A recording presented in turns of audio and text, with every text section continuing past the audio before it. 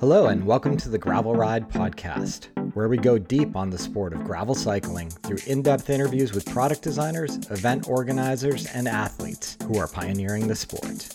I'm your host, Craig Dalton, a lifelong cyclist who discovered gravel cycling back in 2016 and made all the mistakes you don't need to make. I approach each episode as a beginner to unlock all the knowledge you need to become a great gravel cyclist. This week on the show, we've got Nick Marzano from Philadelphia, here to talk to us about the Tour Divide. Nick recently finished the Tour Divide route during the Grand Depart from Banff, Canada, and made it all the way to the edge of the border of Mexico. If you don't know about the Tour Divide, it roughly follows a route called the Great Divide mountain bike route, and it's recognized as one of the most important off-pavement cycling routes in the United States of America, if not the world. The route crisscrosses the Continental Divide from north to south, starting in Banff, Alberta, Canada, and finishing at the U.S.-Mexico border in Antelope Wells, New Mexico. I've been following the Tour Divide for many years. In fact, in some small part, I credit it with getting me excited about making the transition from mountain bike riding to gravel riding. It's an amazing accomplishment to have achieved this event. It's 2,745 miles and God knows how much climbing along the way. When Nick peeked his head up in the ridership forum and mentioned to the community that he was doing it, I was super stoked to not only follow along his dot as he completed the route, but hear his stories along the way. It's amazing to get a first-hand account of what the Tour Divide experience looks like. It varies every year, as you can imagine, with 2,745 miles across the United States. You've got all kinds of things to contend with. This year, there was some late season snow up in Canada, which wreaked havoc on the race and ended a lot of people's Tour Divide's efforts before they even began. As you'll hear, Nick persevered and had an amazing experience out there. It was a real pleasure talking to him. Before we jump into that conversation, I need to thank this week's sponsor, Trek Travel. You may recall last year when we had Trek on talking about the Girona Gravel Bike Tour. I was super excited. What you don't know is I've been talking about going on this trip since that moment in time. I'm super excited to go to Girona this year in November, and I'm inviting you to join me. I'm going on the November 6th trip from Trek Travel, this Girona bike tour. You know Girona is a cycling gem. There's a reason why all the pros call it home, with butter smooth tarmac and perfect weather. But the road riding's just the beginning. And after that conversation with Ewan, I've looked at a number of routes out of Girona, and I'm super excited to get over there and experience the amazing gravel, the quiet mountain passes, and the little villages of Spain. I feel like I've had this trip in my mind for the entirety of the pandemic, and we're finally pulling it off. Trek wanted me to invite you to join me on this trip. Any of our listeners are going to get a free handlebar bag and a free pair of socks when they join the trip. You simply head on over to trektravel.com and search for the Girona Gravel Bike Tour. It's a 5-day, 4-night trip. The team over at Trek's going to handle all the logistics from the hotel to the routes. They're going to have guides on hand. It's actually one of the Trek Travel service course locations. So they're going to have a lot of beautiful Trek Domani SL disc brake bikes available for us, as well as the option to bring your own. I'm super excited to get over there myself. We've got a small crew that's already signed up for this trip, but I want to invite you, the listener. How amazing would it be for us to finally get together, and in Girona of all places? I'm certainly looking forward to finally getting some dirt under my wheels in Europe on a gravel bike. Simply visit trektravel.com, find that Girona Gravel Bike Tour, and make sure during booking that you mention you're a Gravel Ride podcast listener or a member of the ridership to get that free handlebar bag. With that said, let's dive right into my conversation with Nick. Nick, welcome to the show. Hey, thanks for having me, Craig. You look surprisingly refreshed considering it's not too long ago you just completed a 2,700-mile off-road bike ride.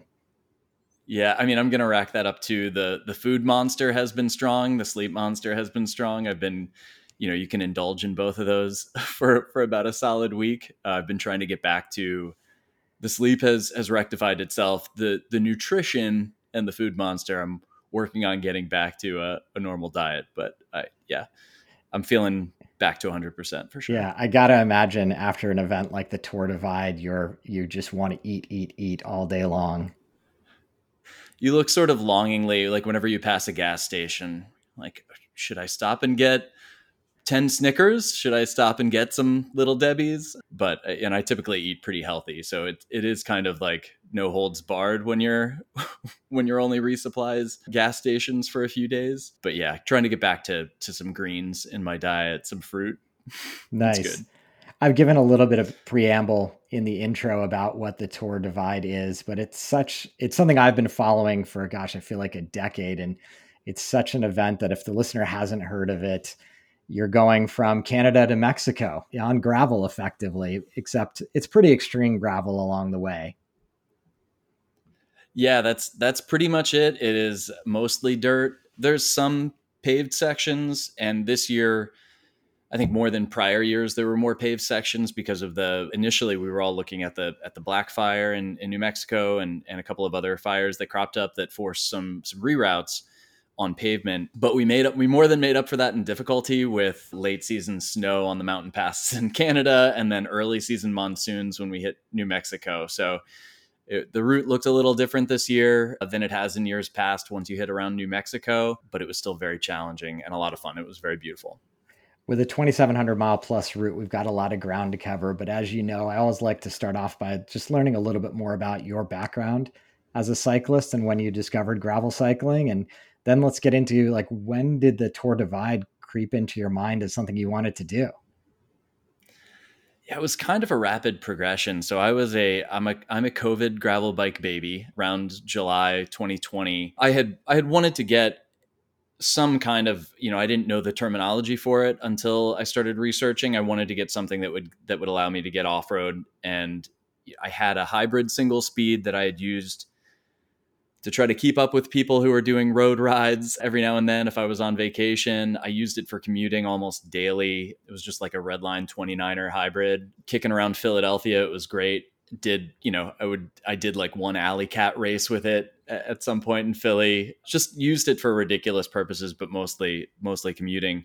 And then around 2020, I wanted to transition into something with maybe a little bit of gearing, and got my first gravel bike. Really started listening to, in the research, wanted to find community and find some advice, and came across the Gravel Ride podcast pretty soon after that. And immediately started signing up for, I signed up for like a 60-mile race nearby here to see if racing was something that I was into. I don't remember when the concept of bike packing got a hold of me, but it was pretty quick because by the fall of 2020, I definitely roped a couple of buddies into a 60-mile bike pack trip out to just like an overnighter out to French Creek State Park, which I think you're familiar with Yep, from your time out east. absolutely. Yeah. So it ramped up from there. The following year, we had a vacation. My partner and I had a vacation planned for the Finger Lakes. And I said, well, why don't I try to take the long route? I've been reading a lot about bike packing. Let me meet you up at the Finger Lakes, and I'm going to take a 4-day trip and try to link together forest roads and some rail trails that will kind of take me from near Philly up to the New York Finger Lakes, and had fun building that route. Learned a lot, about gear, learned a lot about, how to plan resupply, how to plan, how long could I make it. I had not done I don't believe a century ride at that point, or had only done one century ride. So figuring out that I could link together, 100-mile days was kind of a revelation. I had planned for 6 days. I did it in 3 and change. Yeah, it's kind of hard. Like, two things there. One, like, it's Yeah. unusual that you have all day to ride, right? So who Yeah. knows how long they can ride when they have all day to ride. And two, when you're loaded down on the bike, it's a totally different factor, right? You don't know how long can I ride with a fully loaded bike. Totally. Yeah. So And I had sort of I conservatively booked each of those days. I had put out a sort of an itinerary for myself for 6 days and was really conservative, and realized the other concept with solo bike packing is you get to camp at the end of a long day. And if you're not worn out, you don't want to get to camp at 6 o'clock, 7 o'clock. There's nothing to do. I'm fine with solo time, but I think I got into one campsite around like 4 o'clock and was just sort of twiddling my thumbs for the rest of the night. So I knew, I was capable of pushing a little bigger, and I can go further, but I kind of went down, from there. Every couple of months, I would pick an event or design something where I would like add one new challenge to that. And so quickly from 2020, I kind of ramped up in that way. Let me pick a new challenge to sort of add complexity to what I've been doing, add racing into the mix, add cold weather camping into the mix, you add rain and riding in the elements pretty quickly when you're linking big days. Yeah, and that, you know, where are we at? 2 years later, I feel like I've got a pretty good amount of experience under my belt, and at least 2,600 more miles from the Tour Divide. And had you had a background with endurance athletics prior to coming to cycling? Your normal running events around Philly. I do the Broad Street Run and the Philadelphia Marathon a couple of times, but it kills my knees. And so I knew, while I still run for just bone health and a little cross training, that was part of the reason. I wanted to get a bike in 2020 because I was pushing 40 at that point. I'm now over 40, and wanted something that I could do much longer than I think I'll be able to do running events. Yeah. Do you recall when the Tour Divide first came into your head? Yeah. Yeah. So things ramped up after that Finger Lakes trip pretty quickly. I reached out to Nelson Trees, who runs the Silk Road Mountain Race and the Atlas Mountain Race, and asked him if I could get a last minute sign up for the Atlas Mountain Race that fall, Wow. which is ridiculous and was probably not the right next challenge. If I've talked about adding sort of stepwise challenges, that would have been probably a little out of my wheelhouse. But he accepted my application, and I was set to go, and it got canceled at the last minute, which worked out perfectly because I ended up going to Virginia for something called the Trans Virginia 550, where I met this great community of bike packers. It's about the same length. It's a little shorter than Atlas Mountain. The elevation really, and the difficulty is, we'll see. I'm going to Atlas next February. We'll see if this checks out, but it's a pretty difficult race, and the elevation is not exactly comparable, but it's pretty hefty. So it was a great challenge nonetheless. And more importantly, I met this great community, which gets to, the answer to your question is, around December, the organizer of the Trans Virginia 550, Dave Landis, reached out to a bunch of us and said, "Hey, I'm setting aside the time. I'm doing Tour Divide. Does anybody want to get a little training group together? Anybody who might want to put this on their calendar?" And I think it was like a week after that, I talked to my boss at work and said, "I've been here 10 years. Can I link together PTO and take a month off? This is really important to me." And he's great. My company is great. They said, "We support you completely. Take the time." And then I was in. So That's amazing. Yeah, I think it's one of the things that, as the listener does some research about Tour Divide and realizes, like, you really need to have a month-long block of time available, unless you're one of the elite athletes that might be able to do it in half a month. But that in and of itself is a huge challenge, let alone just the logistics of planning your equipment, your nutrition, your pacing, everything else that goes into it. So you sign up for the event, you graciously get the time off from your employer, you're ready to go. In your mind, what type of preparation did you need to do? Obviously, you've been doing some of these bike packing races. At that point, you'd kind of presumably ironed out a lot of the equipment questions you might have had of what works for you, what type of bags, etc. But with a 2,700-mile race over the Tour Divide based out of Philly, what did you feel like you needed to do to prepare for that start line? one of the very first things I did was get Kurt Refschneider had a sale on his just like PDF 6 month training guide, and a lot of people use that for the Tour Divide. If you're looking for a place to start, I totally recommend it. I didn't work directly with Kurt, although I got a chance to meet him briefly at a training ride in April and thank him for putting that guide together.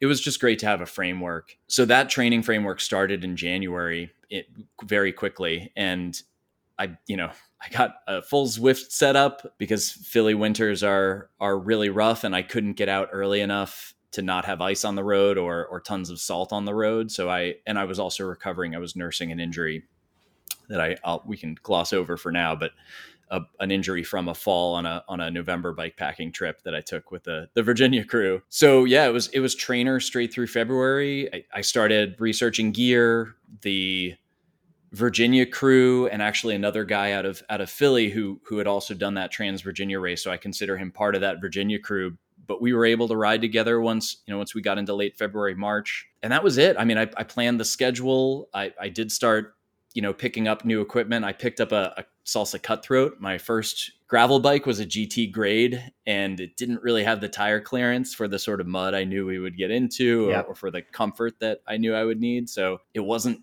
cheap, and there are a lot of barriers to entry that I feel very privileged to have been able to get a second bike that quickly and then get the time off work. But at that point, nothing was really going to stop me. That once Yeah. we all got very dialed on that goal. And I do feel like that Cutthroat. It's if you don't want to think about it, there's just so many people who have used that bike that it's kind of a no brainer to go down that route if you have the option of getting a new bike for it. totally, I don't want to get totally. too much into the specific training plan, but I'm just curious. Like, were you encouraged to do a bunch of overnights, a bunch of big back-to-back days? How are you fitting this into your normal work life? Yeah, a lot of it was waking up, 5 a.m., jump on the trainer, and it was typically 1 to 2 hour rides throughout the week. There would be a couple of 2 hour like high intensity efforts, but it was really just getting that time on the bike and doing the base level a plan that Kurt provides. Um, and then yeah, he starts to build in, back to backs. I looked for events like the one in April that I mentioned where I got to meet Kurt himself there, which was another part of the Virginia Endurance Series, like a 250-mile overnighter called Rockstar Gravel, which was great. But yeah, other than that, worked with my buddy Tim, who is the gentleman in Philly who I was training with, and lined up some more overnights to French Creek, and just did our best to find as much elevation and as much gravel as we could around here. That was about it. I mean, the timing lined up in life where I was able to put a lot of time in the saddle. It was the dirt during the week rides it was really just about jumping on the bike as soon as I got up, and as long as I did that, it was pretty easy to fit in to my schedule. When you were riding outdoors, were you always riding fully loaded? No, that really came closer to like a month before, maybe a month and a half before. There were a bunch of fully loaded rides. Yeah. So to give the listener some perspective, and it doesn't have to be precise, but when your bike is not loaded, how much did it weigh? And when you had your full Tour Divide kit on it, how much did it weigh? So I know it's about 21 pounds with nothing else on it, no water, just dry weight. With everything on it, I'm estimating also dry weight, no, not counting water, based on I use Airtable to kind of just roll up the extra gear that I'm putting on there. I think it was somewhere in the 45-pound range dry. Yeah. Got it. And as you're thinking about the Tour Divide and you're starting on the start line in Canada, what type of mentality did you have with respect to sleep? Obviously, like there's all different ways of going about this, and it may have very well evolved and changed along the way. But I'm curious, as you mapped out like what your experience was going to look like, I imagine you had a number of days goal in mind. How did that play out, and what was your thought process around how much you were going to sleep? Yeah. I knew early on. So I wanted to experience one of the big things I hadn't done. I'd ridden through the night. I'd ridden into like midnight, 1 a.m. on the Trans Virginia 550, but I'd never gone through the night to see if I was capable of that. What does that feel like? And I used that training ride, that Rockstar Gravel 250. One of my goals was I may not be competitive in this sort of way, but I'm going to ride through the night. And I did it in, a full push in like a day and a half, which felt rough, but it also didn't feel that bad. I knew that weapon was there if I wanted to use it. But the Tour Divide, is a very different race than a 250-mile race. So I knew I wouldn't pull that out unless I was feeling awesome in the third week. And my goal was somewhere between December before I started training. It was 23 days is what I put in the initial sign up. And by the end of that training, I was getting a little cocky and had posted 19 days as my goal on track leaders. I never the sleep thing was always going to be somewhere in the 4 to 6 hour mark for the majority of the race. Okay. And I'm glad to talk about sleep system. I think that's kind of a lesson learned on that if you want. But yeah, that was the expectation, was I wasn't going to crush myself on sleep deprivation and then, blow up early on and not be, finishing the race was so much more important than finishing the race in 19 days. Yep.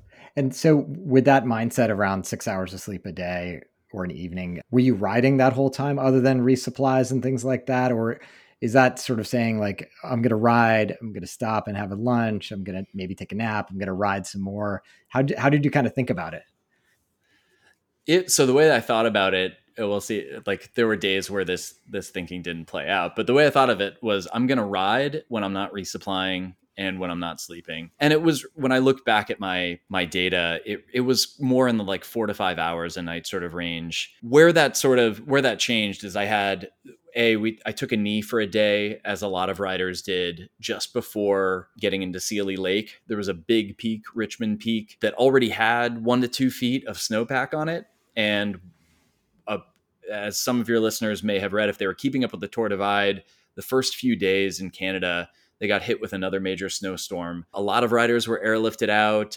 I came into the other side of Richmond Peak, a little town called Condon, Montana, soaking wet, and most of my kit was wet.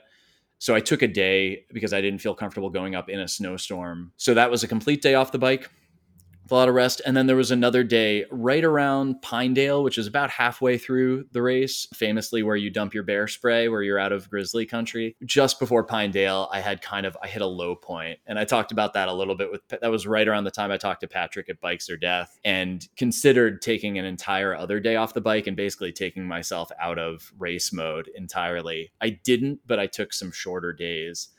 And then the closer I got to, once I hit Colorado, got into New Mexico, I really found my stride again and was hitting some like 150, 200-mile days, which was kind of my expectation going in, that I was going to try to pound like 150 to 200 a day, resupply real quick, and then head to bed. So I deviated from that for sure. And it was rejuvenating. And if I needed to take that time, I needed to take it.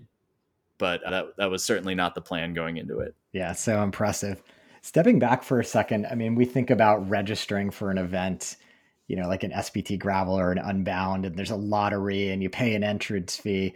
Why don't you talk about what it's like to enter Tour Divide and what it actually means? Yeah, it's if you've never done a Grand Depart before, the concept is, and this is how the Trans Virginia 550 is as well. The concept is that there is a course director and they're going to define the rules, and they'll give you more or less information. David with the Trans Virginia does an incredible job of outlining what a 6-day, 9-day, 12-day touring pace looks like and what resupply looks like. He reviews the course each year. He's extremely involved in that. The Tour Divide is similar in that it's a Grand Depart where they provide the course, they provide the track leaders link. Matt and Scott, I think, founded track leaders, and so they provide the tracking. But really, I think I read in the New York Times article that Matt Lee calls himself the chief disorganizer or something like that, as opposed to the course director. They're not there to monitor folks along the route. There's obviously no resupply. It's self-supported. And you don't really get any information until we got the course maybe a week before. So you sign up on a Google form, which is your letter of intent, basically. And then it's radio silence until that GPX file drops. In this case, a week before, because they had a lot of detouring to figure out with those fires. And is that why you're cool. Given the GPS file? Obviously, like the route in general is known from the mountain bike divide route is the general scope of the route, but that GPX file is, hey, here's the current up to date thing on what passes are passable, where there's fires, where there's detours? Yeah, so there is and there's a lot of confusion on this, by the way, too. There were some riders who didn't have the GPX file that you need to get from uh, it's posted on a very old forum on bikepacking.net. It gets reposted into Facebook and linked. There's not necessarily an email that goes out to all of the folks who signed up on that Google form. So you really have to be engaged in the community on Facebook and the conversation to even find the file. But it's based on the Great Divide mountain bike route, which was established by the Adventure Cycling Association, decades ago as a touring route and adapted for racing, in the early aughts, late 90s. So even without the reroutes for the fires, there are a couple of changes that Matt Lee, who's the primary course director, that he's made over the years to add more challenge. There's this infamous section early on called Coco Claims, which you hit on day one, which is like a 6 mile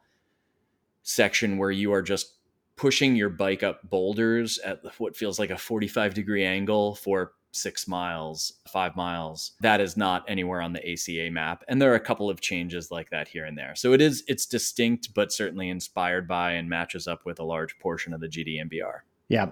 And I know there's a lot of information out there on the internet and people have published guides and whatnot.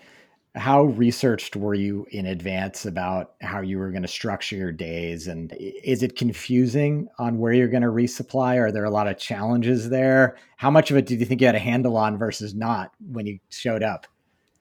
Man, so there are so many more. I can't imagine racing this back when Matt Lee and others were. If you watch the old Ride the Divide documentary, which I think is on Amazon Prime, I bought the DVD because I want to have a hard copy.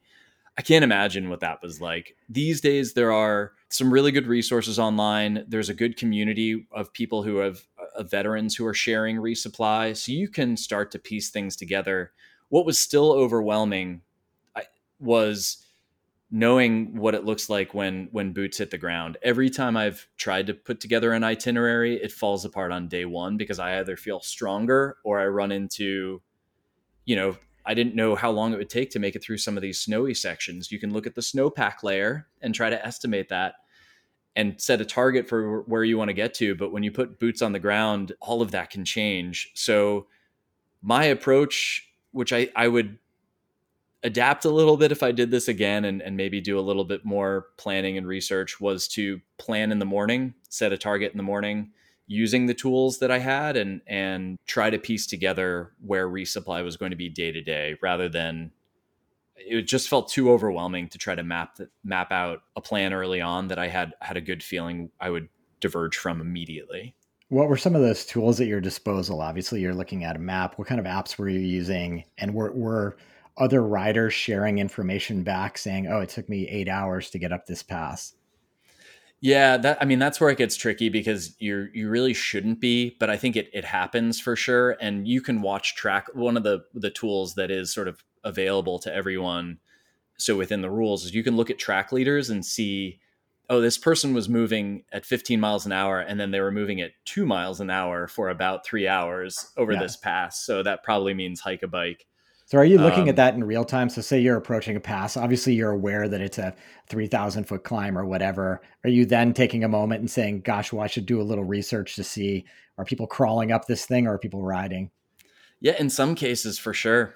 Yeah. Yeah, and that's kind of the benefit, one of the benefits of being mid pack or a little bit behind the leaders is if Sofyan Sahili is struggling at 3 miles an hour going across something, it's pretty gnarly and probably hike a bike. And so you can zoom in on track leaders to their history and see those dots get closer together. And that was one tool. The other tools, so the ACA does have a great map, an app that has the map with a lot of resupply information on it.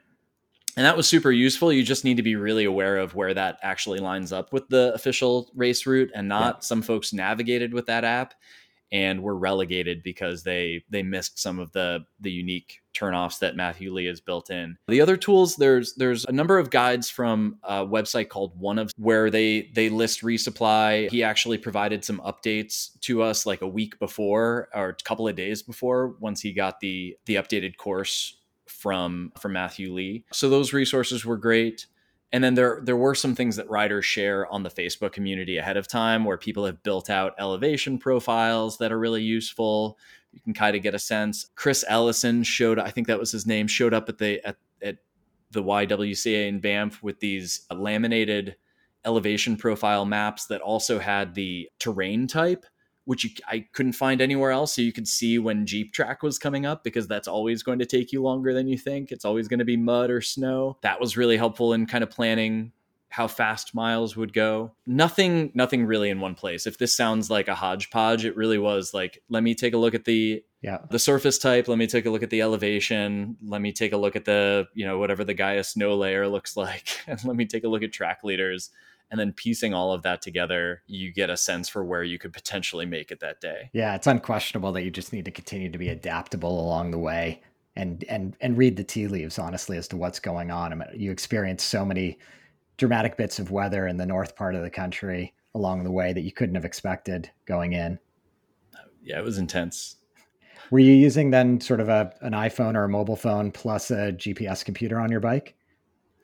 Yeah, I was following the purple line on my eTrex. So I used like really simple eTrex 22X for most of the navigation. And then I had it loaded on Ride with GPS as well, if I just needed more detail or wanted to make sure I didn't miss turns that were coming up.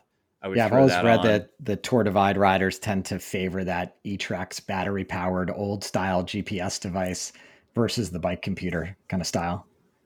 Yeah, some people seem to get along with the bike computer no problem. I didn't have a dynamo hub that it lit my headlamp really well, but I didn't really trust it to charge anything. It was a little older and had a lot of miles on it, and just seemed to, I didn't rely on it for too much battery management. So I was glad to have even though it's wasteful, but I was glad to have a bunch of spare double A's that I could just throw in the e-trex. Yeah. Yeah. For those of you who don't know, Dynamo Hub actually generates and stores electricity, right? And can power something like your headlamp. Yeah, it generates it. I don't think too many of them store it, but it will, you can throw power to a headlamp and then, or a transformer is probably the wrong word, converter, and use it to charge up a cache battery as well, a battery bank, power bank as you go. So during the day, you could be charging the bank, and then you could flip a switch and have your light on, as long as you're going fast enough for that light to be powered. Yeah. I've heard sometimes going uphill, it doesn't actually generate enough to really shine the way. Yeah, I have a sine wave beacon, which I love because it has the converter right in it. So on another bike where I also have a dynamo on my gravel bike, it does charge my cache battery really well during the day, and then I can plug the cache battery in to the beacon and power it from that, and it saps so little energy that I can charge my phone on it as well. So, but yeah, if you're going less than like 5 miles an hour or so, you're going to have kind of a strobe light effect until you build up a little speed. So let's jump over to that grand depart moment. Where is that? And what was the feeling like at that point? Sounds like you had a couple buddies that were there at the start line with you.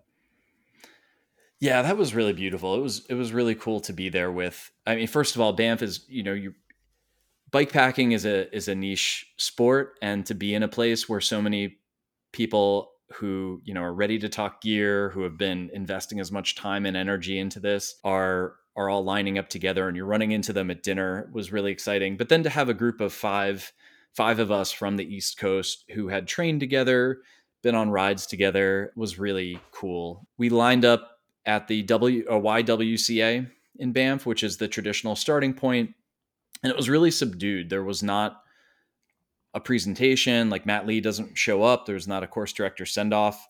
We had instructions to go off in waves of about 15, I think, which is different than past years where it's a grand depart. Everybody heads out at the same time. And the reason for that was that Canada Parks was they were advising Matt Lee that something needed to happen because of the number of people who were showing up. 170 people were signed up, and they were a little nervous about 170 people departing So I think we're doing waves for the foreseeable future with Tour Divide, and it seemed to work really well. Nobody was there flagging us off. It was just sort of, you know, we would check and say, is it time? Is it 7:20? All right, we're going, everybody. And everybody left, and that was it. It was the start and finish are so anticlimactic that it's it kind of underscores what bike packing is all about. We're all out there to ride our own race and have an experience that's inevitably going to be really personal, and I love that about the sort of subdued start and finish of Tour Divide especially. But a lot of races you'll finish in the middle of the night and nobody will be around to welcome you in, and there's something special about that. As fun as finish lines at parties at big gravel races can be a lot of fun too. Did you have an expectation of riding with some of the members of your crew, or was it clear that you guys were going to be on different paces? Yeah, this is where I don't know if, not that I was in any sort of contention. I don't know if I'll relegate myself for this because this rule is kind of unclear. You can't draft for sure, and there was no drafting. But, we come from the East Coast. We don't have grizzlies out here, and none of us were scared out of our mountain bike shoes, but we were going to ride. I was going to ride together with one or two of them through grizzly country, and ended up riding with David Landis for a large portion of it. And riding together didn't always look like riding side by side. We would end up at the same place often, start from the same place. He for a couple of days was on a middle of the day nap schedule, and I'm not a napper, so he would roll off to the side of the road and then catch up with me a little bit later. But yeah, grizzly country, it was nice to have just that conversation. It prevents you from having to yell "Hey bear" all the time as you're going through those areas. Yeah, that makes sense. I got to imagine it's next to impossible to imagine that over that distance you're going to feel the same throughout the day and nights and want to ride at the same pace. Even there, like you said, you may end up in the same places. Yeah, having I had explicit conversations with Tim, who we did sort of our pre-ride together, and we're supposedly we were like on the same pace. We had 19-day, 20-day goals, and he changed up his pace pretty soon, wanted to ride sort of a different race, but we had an explicit conversation early on about we're each going to ride our own race, and if it works to ride together, great. If not, we'll yell "Hey bear" a lot, and we'll figure it out. David, who is just an incredibly strong rider, and I didn't think I was going to be able to keep up with, I was able to keep up with him, and so that was really cool for me. It worked out, but we also had an explicit conversation at breakfast one morning. We were like, "Hey, if you need to take off, or if you're worried about what it looks like for us to be riding next to each other, it's probably more of a concern if you're at the front. It might look like you're drafting on track leaders, but more importantly for each of our own races, I get it. If you need to take off, if you're feeling really good and you need to take off, or you're going to do an overnight, push an overnight, and I can't do that, you ride your race." And it just worked out. Let's paint the picture of what happens at night when it's time to lay your head down. Yeah, well, so it involved more motels this year than I than I had planned for sure. I mean, I can't blame you. And a couple long bike trips that I've done, like having a night in a hotel in the middle just meant all the difference in the world. I just felt so refreshed. Yeah, I knew it would be somewhere around maybe 40%. It's in bear country. If you don't find a pit toilet, and there's, some of the motels are pretty affordable, it's refreshing after a 200-mile day to just get 4 hours in a bed. And I think it did help with saddle sores. Were not a huge issue. But yeah, I mean, the night basically looked like rolling in at 11, 12, sometimes 2 or 3 a.m. to a motel, or rolling out my bib and quick. I mean, it's resupply. It is prep your stuff and I got better at this as we went along. Hit a resupply, cram as many calories as you can, try to cram some protein in there as well. Try to drink as much as you can so you don't go to bed dehydrated or wake up even more dehydrated. Figure out what your sleep situation is, if it's bivvying down or if it's grabbing a motel. Do that very quickly, and then make a plan for tomorrow and fall asleep as quickly as you can so you can maximize that time. So that is really the tiring part of the riding certainly physically exhausts you and makes that part harder. But the time management of making sure as soon as you're off the bike, you do those sort of things is that wears on you after 3 weeks for sure. I can't imagine. I mean, it gives me such a greater appreciation for Sophion, and actually a member of our Virginia sort of crew, Abe Kaufman, finished fourth overall, first American. Like, these are folks who are doing that at a much higher level than I was even doing that for sure. And it's still exhausting. Like, just, you need to be on as soon as you get off the bike and make sure that you're maximizing that time, and then you wake up and throw your stuff on, try not to dawdle too much, and get right back out there. How concerned were you about your bivy situation and in terms of warmth when you're in the northern part of the country? Warmth, not at all. It was more about the wet. I would take a tent if I went again, and oddly, David had sort of the opposite reflection. He brought a tent and would have preferred a bivy, but I think I would have been a little bit bolder camping out in some of the wetter areas if I had had something a little more substantial. But my bivy would let water in if it was more than a little sprinkle, and then my down sleeping bag would be wet, and then I would be cold and wet, and that's not a good recipe. Yeah. Did you have days where you were concerned about where you were going to lay your head that night? Not completely. I mean, the nice thing about the route is that there are a couple of tricky sections, but really, if you have a bivy, I didn't get into a bad spot where I was really worried, and I had an emergency plan. I mean, I had a ground cloth with me that if I was really caught out in a storm, I could cover myself with that, get into some dry clothes, try to get under a tree, or at the very least find some sort of awning or overhang. So I never got into a tricky situation with that. I just think a tent would have been more comfortable. Yeah. Gotcha. Yeah. It sounds like, I mean, there's so many unknowns, yet so much information out there that you just try to, I imagine you just try to fill your head with as much information as possible. So, as we were talking about before, each morning you can say, okay, I'm in this location, kind of think I can get to here. I kind of know there's a resupply there. I kind of know there's a place where I can get some shelter, and then just keep plowing forward. Right. Yeah. And you'll make mistakes on that. I certainly did. We both got into Del Norte, Colorado around the same time. And David was like, I'm going to get a motel. And I'm like, all right, well, I heard that there's free camping in the park, and I feel like I'm doing too many motels. So I'm going to go camp in the park. He's like, all right, let's go camp in the park. So we were going to set up a camp there together. He's got a tent, so he could have broken the tent out. But I was like, look, I'm going to go sleep under this band shell up here. It was threatening to rain. So I was like, that looks like, we could have slept. I could have rolled out my bivy in the toilet nearby and probably been fine. But the band shell looked like plush digs. So we went for it. And around 1:30, apparently this is like well known to veterans, and we are not the first to get literally hosed by this thought process.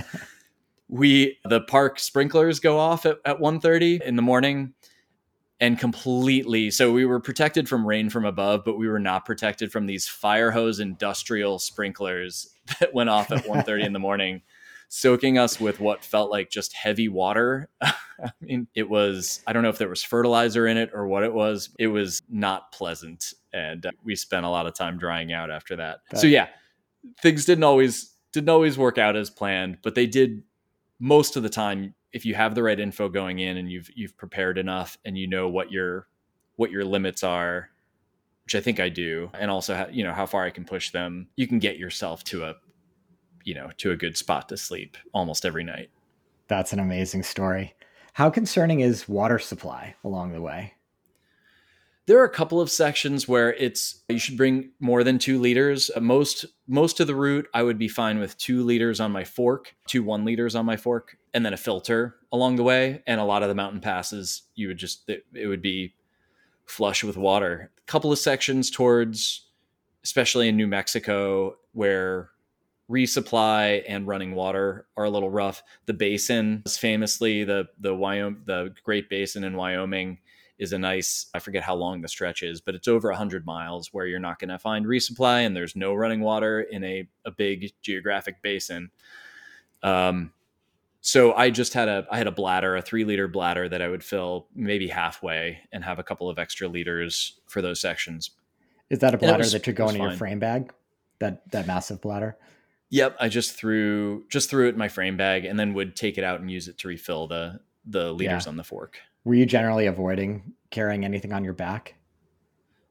Yeah, yeah. Some people do the hydration thing. I wasn't sure how my back would react over 3 weeks with Yeah. a couple of extra pounds on it. So I've avoided it, but I also haven't tried it before. So it's, certainly a solution I saw a lot of riders using. Yeah. Yeah, I think it would be concerning just putting any extra weight on your back, given how much torture I'll put it, your back may take along the way. Yeah, for sure. What are some of the highlights along the way? I don't know what the best way to organize this. It's such a long event, but maybe state by state, some of the things you enjoyed and loved about the route. Yeah, yeah. So yeah, thinking about some of the highlights was a lot of fun earlier today where you told me you might throw that one at me, and it was nice going back through those memories. I think the snowy passes were really challenging, but it was also beautiful. And there were two in particular. Red Meadows Pass, I hit midday, where a couple of the passes early on I had hit. I mean, I went over the pass just before the American border at 1:30 a.m. And so that was kind of scary. I was sort of falling asleep on my bars as I was hiking through it. Didn't want to fall asleep in the middle of a snowy mountain. Red Meadows, my brakes had been cached early that morning. I didn't have replacement brakes. I had to make it 100 miles to Whitefish to get to a bike shop. And so walking over a mountain pass was like, I no brakes, no problem, right? Nobody needs brakes when you're hiking your bike over 6 miles of snow. And it was midday. It was warm. I was by myself at this point. David was behind or ahead, I think. And I threw some like 80s music on, and just some like dance music, and had a party, just sort of dancing myself down the mountain to music, probably expending like way too much energy, but sort of just shuffling my bike down and having a blast. Then Kirsten ended up. So are you familiar with Kirsten at Brush Mountain Lodge? And No. so she is famous within the Tour Divide, and her Brush Mountain Lodge is like the place that you hit after the basin, where you can get, she has a pizza oven. It's sort of pay as you wish. You can stay there if you want, but it becomes sort of this she calls it the vortex, where people, it's just so nice to hang out, and it's sort of like the Bermuda Triangle, like racers struggle to get out of it. And she had said a few months before the race started, hey, we're taking some time. I'm not going to be there this year. Really sorry, but my family we're going to do some strategic planning and reset where we're at. So I'll have, maybe vending machines there. I'll have water for you, but you're not going to get the full treatment this year. And that was kind of a bummer for everyone, understanding that she's got to take time for herself, but is she's such a piece of the Tour Divide lore, and she's a legend. So I showed up there, and bunch of racers were hanging out. It looked like they were eating pizza. I was like, what is happening here? This looks, if I step back in time. And Kirsten was there because for whatever, there was a rainbow family gathering nearby that sort of forced her hand. Somebody needed to staff this lodge just outside of Steamboat. So it was great. I got to chat with her. It was a bit of a vortex. I hung out for 3 hours there with a couple of other riders who I hadn't had a chance to catch up with. And then, so that was beautiful. The other, do you have time for two more Yeah, highlights? let's do How's two more this? highlights. Let's do it. So before we got doused with those sprinklers in Del Norte, this is a low light highlight. I had a great day trying to breeze into Del Norte after, I think, 153 miles was the full day. And right around the 140 mark, it always seemed like the last 10 to 14 miles of the day would be the hardest, and they would sneak up on you. I hit Jeep track that was sandy. It was dark, and I didn't think I was going to make the gas station resupply, and was like out of food. I was out of water. I was done. There was nothing else open in Del Norte apart from this gas station. Pushed through all of that, slogged through that. Hit gravel, was just burning at 17, 18 miles an hour down this gravel path to get into Del Norte in the last couple of miles. Look at Google Maps, and it's closed early. According to the resupply, it should be open an hour later. Google says it's closed. So I kind of, the wind goes out of my sails. I was going to make it with like half an hour to spare, but I keep pushing, and come to find the lights are still on. The Google was wrong. It was still open. So that was beautiful. The last one, I had my first major mechanical right outside of Lake Abiquiu, which is about 30 miles outside of Santa Fe. and the route doesn't go through Santa Fe. Hub froze up, and I just couldn't get my hub to grab. It was grabbing every 3 or 4 pedal strokes, but I was just spinning out. Other than that, and so I could either try to like limp 150 miles to Silver City, which was probably more than 150 at that point, or I could go off route and take time that I would just lose trying to get down to Santa Fe. And I picked getting down to Santa Fe, hitchhiked, which is allowed once you're off route. You can, for a mechanical, you can take motorized support. Got picked up almost immediately by 2 incredibly kind, like one after the other, hitchhiker or drivers. Had great conversations with them. Got dropped off at the bike shop. Bike shop fixed me up in 2 hours. I'm usually not this bold, but I went up. I'd been having good conversation with all of the guys down at Mellow Velo Bikes in Santa Fe, and went up to the owner. I was like, "Hey, I have to ask. I wouldn't be this forward usually, but any chance you could give me a ride back an hour north of here to where I left off, so I can get some more miles in today?" And he looked at me and he was like, "I was already thinking about it. Let me," he gave one of his employees his keys and got me back up there. And the whole episode, start to finish, lost me 5.5 hours, which is just mind blowing. And Yeah. these races, and I know I can go on for a while, but these races can be self-supported. I don't think means self-isolating, and there can be kind of this mentality that we're all sort of Jeremiah Johnsons out there, but meeting people and having experiences like that along the route, which I hope to pay forward in my life after that, that is one of the most meaningful parts of it. And that was probably, went from a mechanical that was a huge bummer and kind of put me into problem solving mode when I wanted to just be in ride mode. But it turned into one of the best days of the whole trip because, there were 5 people out there between the hitchhiker folks and Mellow Velo who were absolutely like didn't hesitate to help someone out. And that was really cool.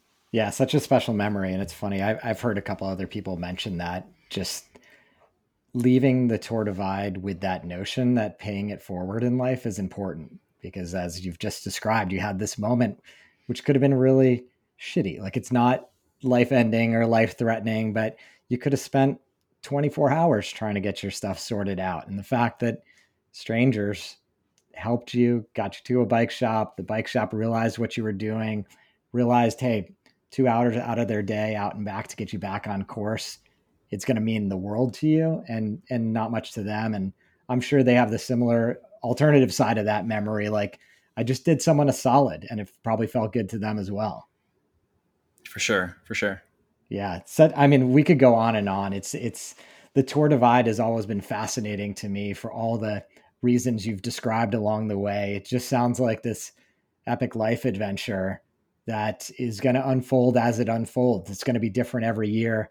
I know you guys experienced a lot of rough weather up in the early parts of the race in the north, getting out of Canada, and to persevere through that and know that, hey, you're going to be on your bike for 21 days or whatever it amounted to. And you're going to have good days and bad days, but the important thing is to just keep pedaling forward.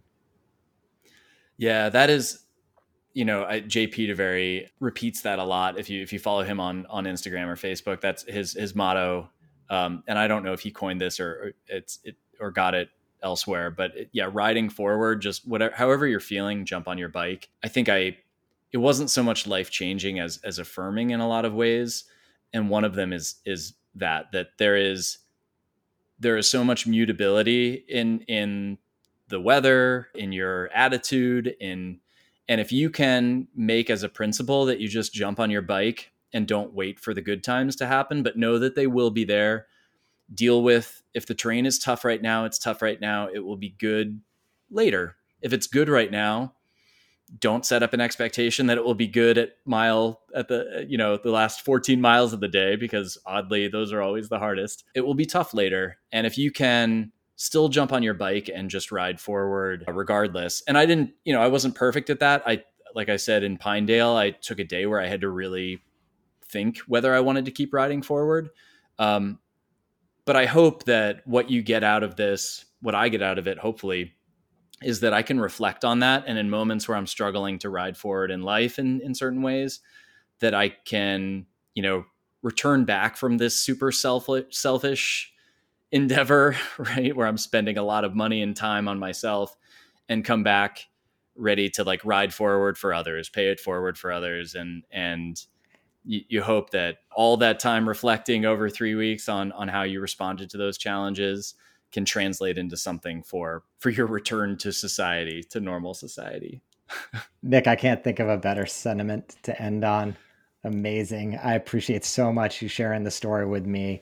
As I said, opening up in this conversation offline, I hope this serves as a little archive of your experience. And I know you got a little bit of joy out of reflecting on what some of those high points were. So thanks again. It means a lot that you shared your story with me. Yeah, thank you for the opportunity, Craig. It's been great meeting you and getting to talk to you. Cheers. So that's going to do it for this week's edition of the Gravel Ride podcast. Chapeau to Nick for that amazing accomplishment on the Tour Divide. I have to say, every time I talk to someone about that route, I get more and more excited about dreaming to do it someday myself. Huge thanks to our friends at Trek Travel. I really hope you can join me in Girona in November on the November 6th departure of the Girona Gravel Bike Tour. Simply visit trektravel.com and search for Girona Gravel Bike Tour. And remember to mention the podcast, as you'll get a free handlebar bag with your registration. If you're looking to connect with me or have any questions, feel free to join the ridership. That's www.theridership.com. Nick is actually an active member of the ridership, so I'm sure if you have any follow-up questions for him on the Tour Divide, he'd be happy to respond. And if you have any questions about this gravel bike tour that we're doing in November with Trek, feel free to hit me up directly.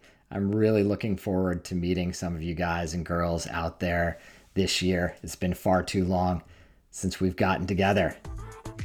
Until next time, here's to finding some dirt under your wheels.